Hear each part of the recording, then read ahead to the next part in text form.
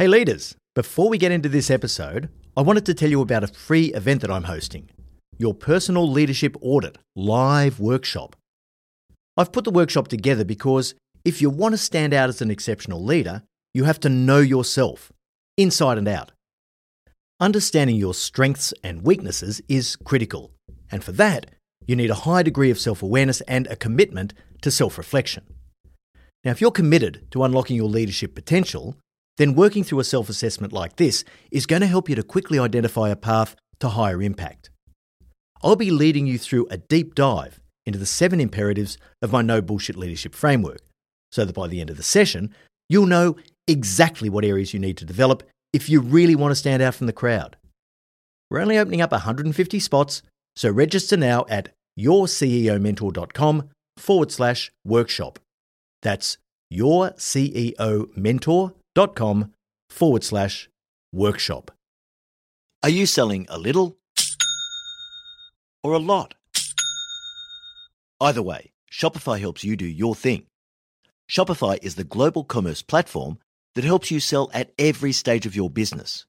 From the launch your online shop stage, to the first real-life store stage, all the way to the did we just hit 1 million orders stage. Shopify's there to help you grow. It helps you turn browsers into buyers with the internet's best converting checkout. In fact, 36% better on average compared to other leading commerce platforms. And now you can sell more with less effort thanks to Shopify Magic, your AI-powered all-star. Most of the business owners who listen to No Bullshit Leadership want to go large.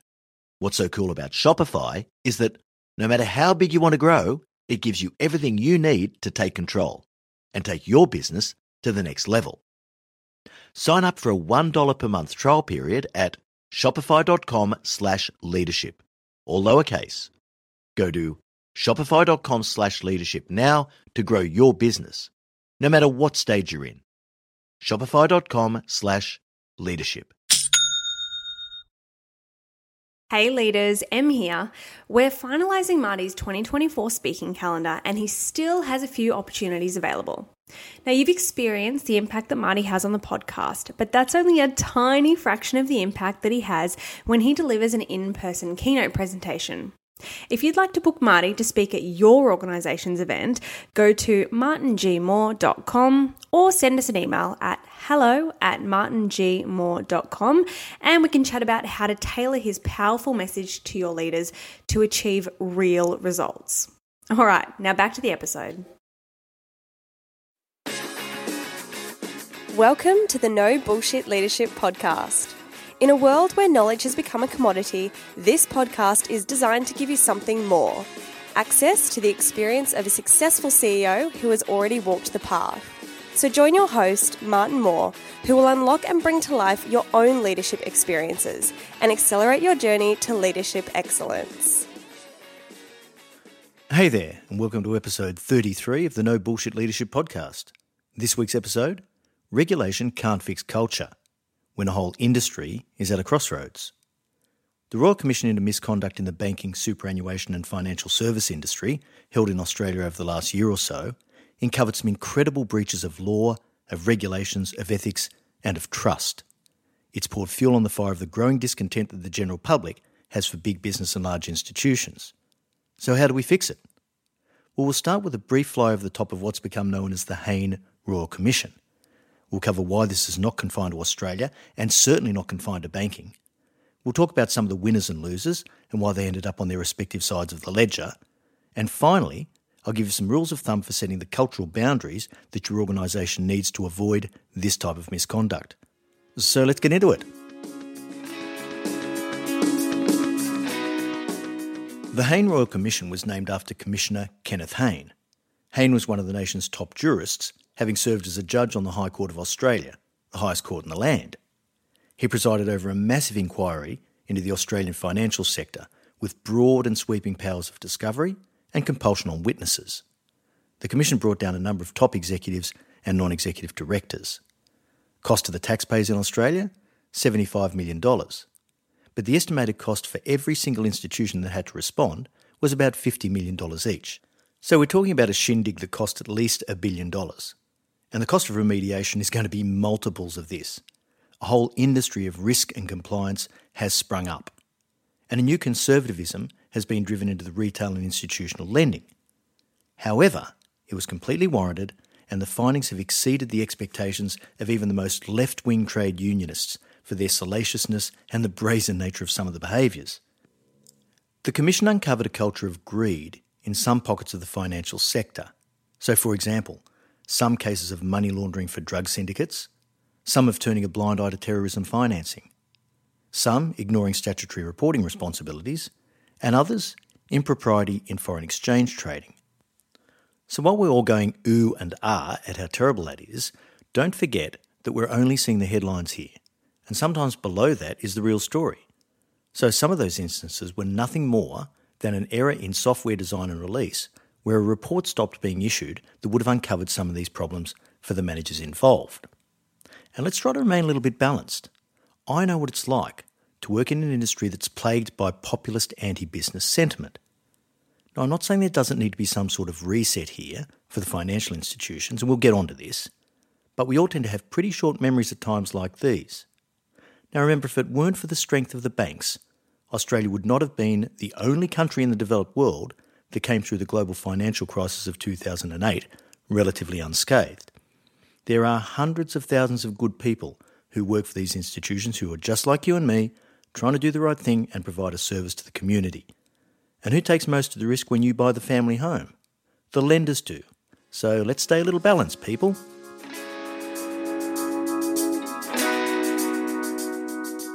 Let's look at this on a broader scale here, because this is not confined to Australia and it's certainly not confined to the banking sector. Just last week, The Economist published an article on what it calls the slipping standards in corporate America. Now, American firms count for 57 of the world's 100 most valuable companies by market cap, and there are a number of well-documented transgressions of recent times. So, for example, Boeing is accused of commissioning their 737 MAX 8s with problematic software that allegedly caused 2 fatal crashes within months of each other. Goldman Sachs is facing criminal charges in Malaysia for financing a fraudulent fund with $6.5 billion of debt funding. Monsanto allegedly failed to warn a customer that its weed killer could cause cancer.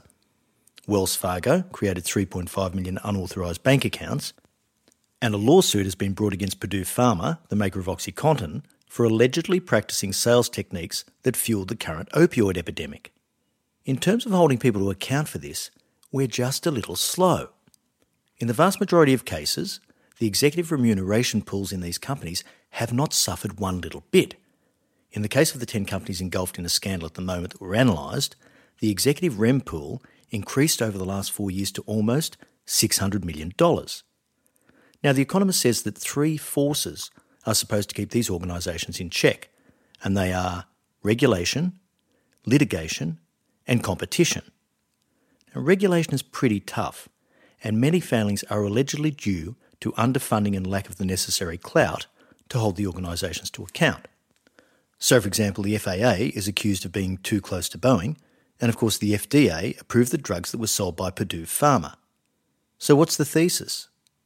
The weakening of competition has made market power more concentrated, and the impacts of any transgression are more readily absorbed by these organisations. It's harder for the customer to shift because choices are fewer.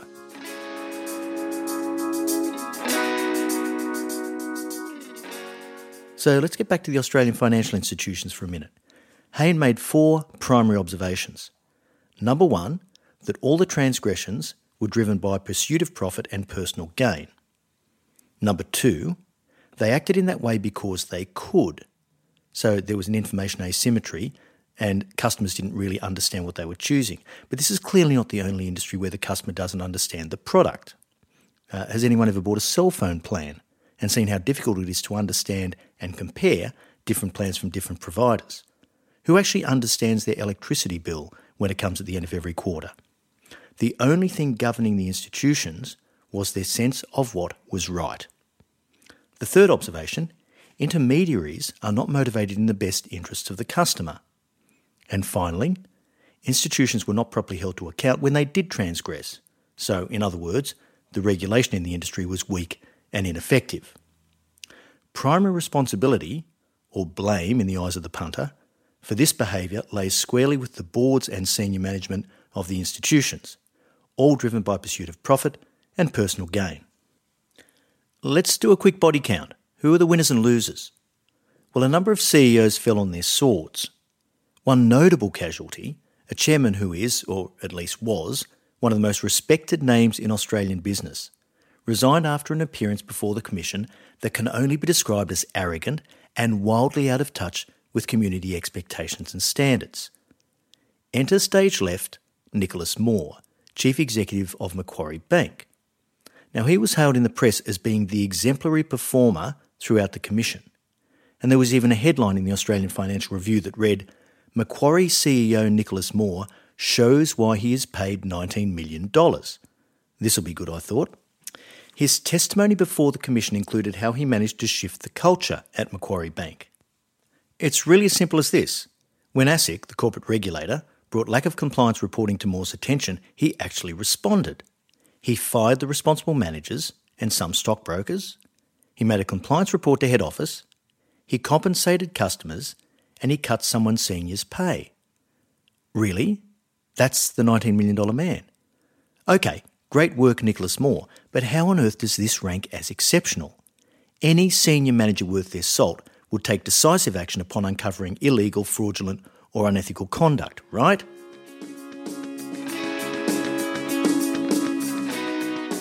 Well, here's a pop quiz. Ask yourself this question. Have you ever been in a situation when someone, either internal or external to your organisation, has come to you with a complaint? Bullying, fraud, sexual harassment, behaviour at odds with the organisation's values. If so, what did you do? Is your first instinct to dismiss it and cover it up? Or do you play a straight bat and seek the truth by trying to get to the bottom of the incident, irrespective of the consequences for you as a leader and for the people involved? Culture, as much as anything else, is a function of what leaders allow to take place. It doesn't matter what impassioned speeches a leader gives to the troops. What matters is how the cultural standards are set. And it's moments like these that you tell your people what you expect and what you allow.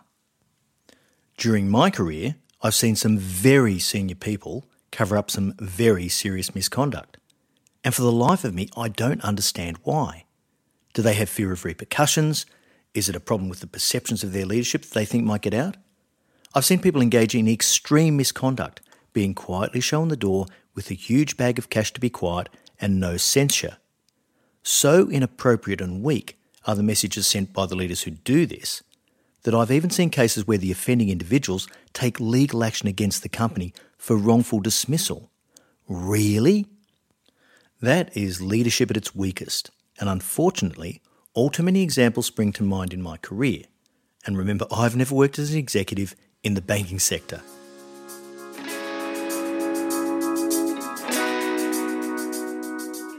So I want to give you 5 rules of thumb for creating a culture of ethical behaviour. And I'll have this as a downloadable that you can pick up for free from the Your CEO Mentor website at the end of this episode. Rule of thumb number 1.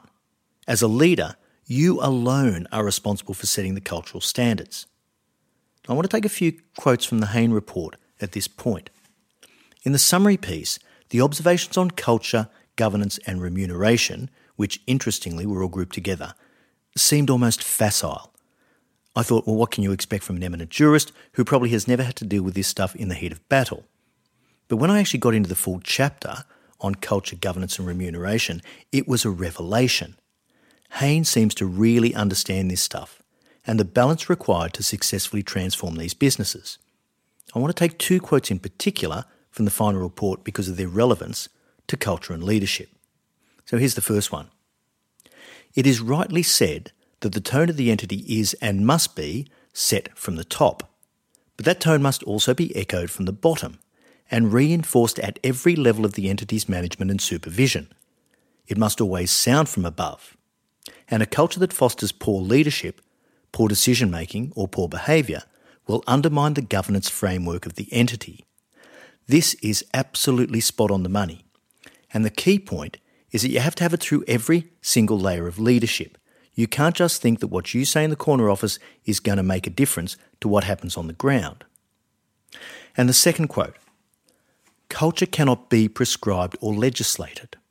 Proper governance, a healthy culture, and accountability are desired outcomes, but they cannot be imposed by rules that say you must or you may not.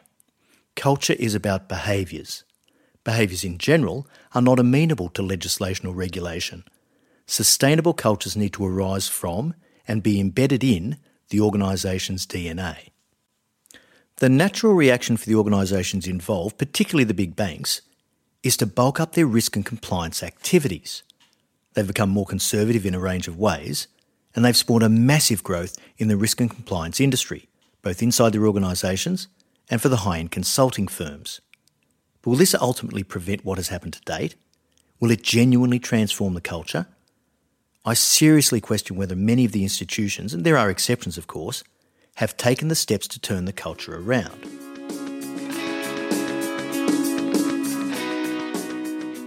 The second rule of thumb is really important. The best disinfectant is sunlight.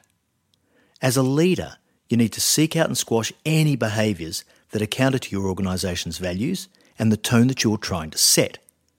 Rather than glossing over, covering up or making excuses, if ever you are brought an issue of poor culture and behaviour, take the strongest possible action allowed. Get these things into the open and cast a big spotlight on anything that doesn't pass the smell test. Make it really clear to your people that you simply won't tolerate any shenanigans. This really has an impact on culture. The third rule of thumb, and I know this sounds harsh, don't be afraid to shoot a hostage. Now, to tell you the truth, I love seeing people's faces when I trot this out in my keynote addresses.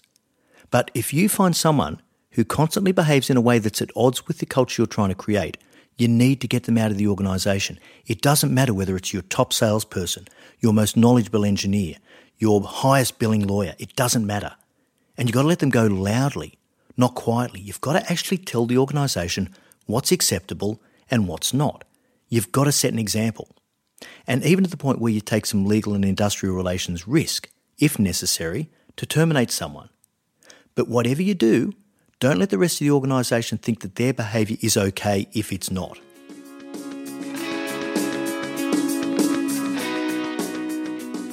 The fourth rule of thumb, curb your self-interest. When it comes to the choice between the money and the culture, you have to go with the culture every single time. But this is easier said than done. I see leaders all the time rationalising as to why they don't need to take decisive or difficult action. They can always away to justify it intellectually if it benefits them financially. If you don't get on top of this, your long-term interests will be severely damaged by having a team of people with poor behaviours, attitudes and conduct, and eventually they all come home to roost. I've seen a lot of executives who are financially well off but intensely unhappy, and my hypothesis is that to get to where they are, sometimes they do things that sacrifice too much of their integrity on the way through, and most of us have a pretty accurate internal barometer for this. The final rule of thumb, model it, communicate it. And get your own house in order first. The world is coloured in shades of grey, not black and white. But we all know right from wrong. And heading down that slippery slope of unethical behaviour starts with micro decisions that we don't think other people will notice. Just don't succumb to this. In past roles, I've had to explicitly address whole sections of a workforce to talk about commonly accepted cultural practices which are simply at odds with my values. I remember one site in particular a number of years ago where I had to stand up in front of a few hundred marginally hostile people. And I opened by saying, I can't believe I'm about to say this, but it appears from a range of conversations with your leaders that I actually need to. Just to avoid any confusion, here are some clear guidelines for you to work with. Now bear in mind that this list is indicative and not exhaustive, I said. Rorting or doctoring your timesheets to claim overtime is not acceptable. It's theft. Engineering your roster to take scheduled absences to maximise your earnings is theft. Taking sick leave when there's no legitimate reason is theft. Taking materials home from the warehouse to use as personal supplies is theft. If I hear of anyone doing this, I give you my deep personal commitment that I will sack you without hesitation or regard for the circumstances. Now, that was some pretty tough talking I had to do, but it was completely warranted because this culture had grown in a way that said, This stuff is just what we do. And interestingly, the site general manager had a much less strident view on this than I did, and spent a lot of time covering up these incidents as being course of conduct issues. In other words, he held the philosophy that they've been doing this for years, so we have to expect the odd transgression and we need to help them to change. Bullshit. I don't want to sound cynical, but in the case of this particular part of the business, they would do whatever they knew they could get away with. Why? Because it was part of the culture. Now, if you as a leader decide that you are going to take a tough stance, you'd better make sure that you personally are squeaky clean in that regard. When I gave that speech, I knew that I was painting a target on my back. I had a few hundred people that would have loved to see me do something unethical or self-gratifying. But more than that, if you don't hold the same high standards for yourself, then your people will see you as a hypocrite very, very quickly. Is that the leadership brand you want?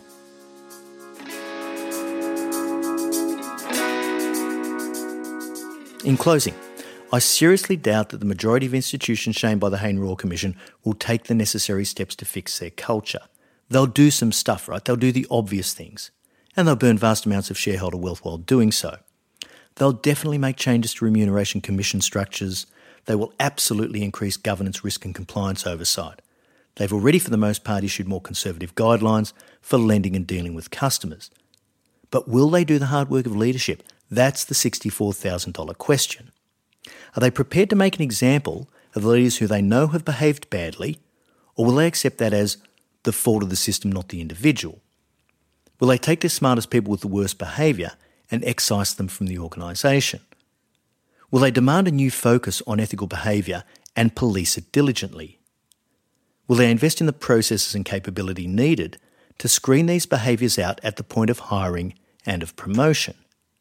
And will they genuinely penalise people financially for bad behaviours and misconduct? And what will be the next industry to fall? I could take financial services and substitute a number of other industry names that will never be subject to the intrusive scrutiny of a Royal Commission. My hope, and the point of this podcast, is that we all take heed from the lessons of Hayne without having to live through the pain ourselves. Thank you so much for joining us, and remember, at Your CEO Mentor, our purpose is to improve the quality of leaders globally. So if you like this episode, please share it with your network so that we can reach even more leaders. I look forward to next week's episode, when it's time for someone to go. Until then, I know you'll take every opportunity you can to be a no bullshit leader.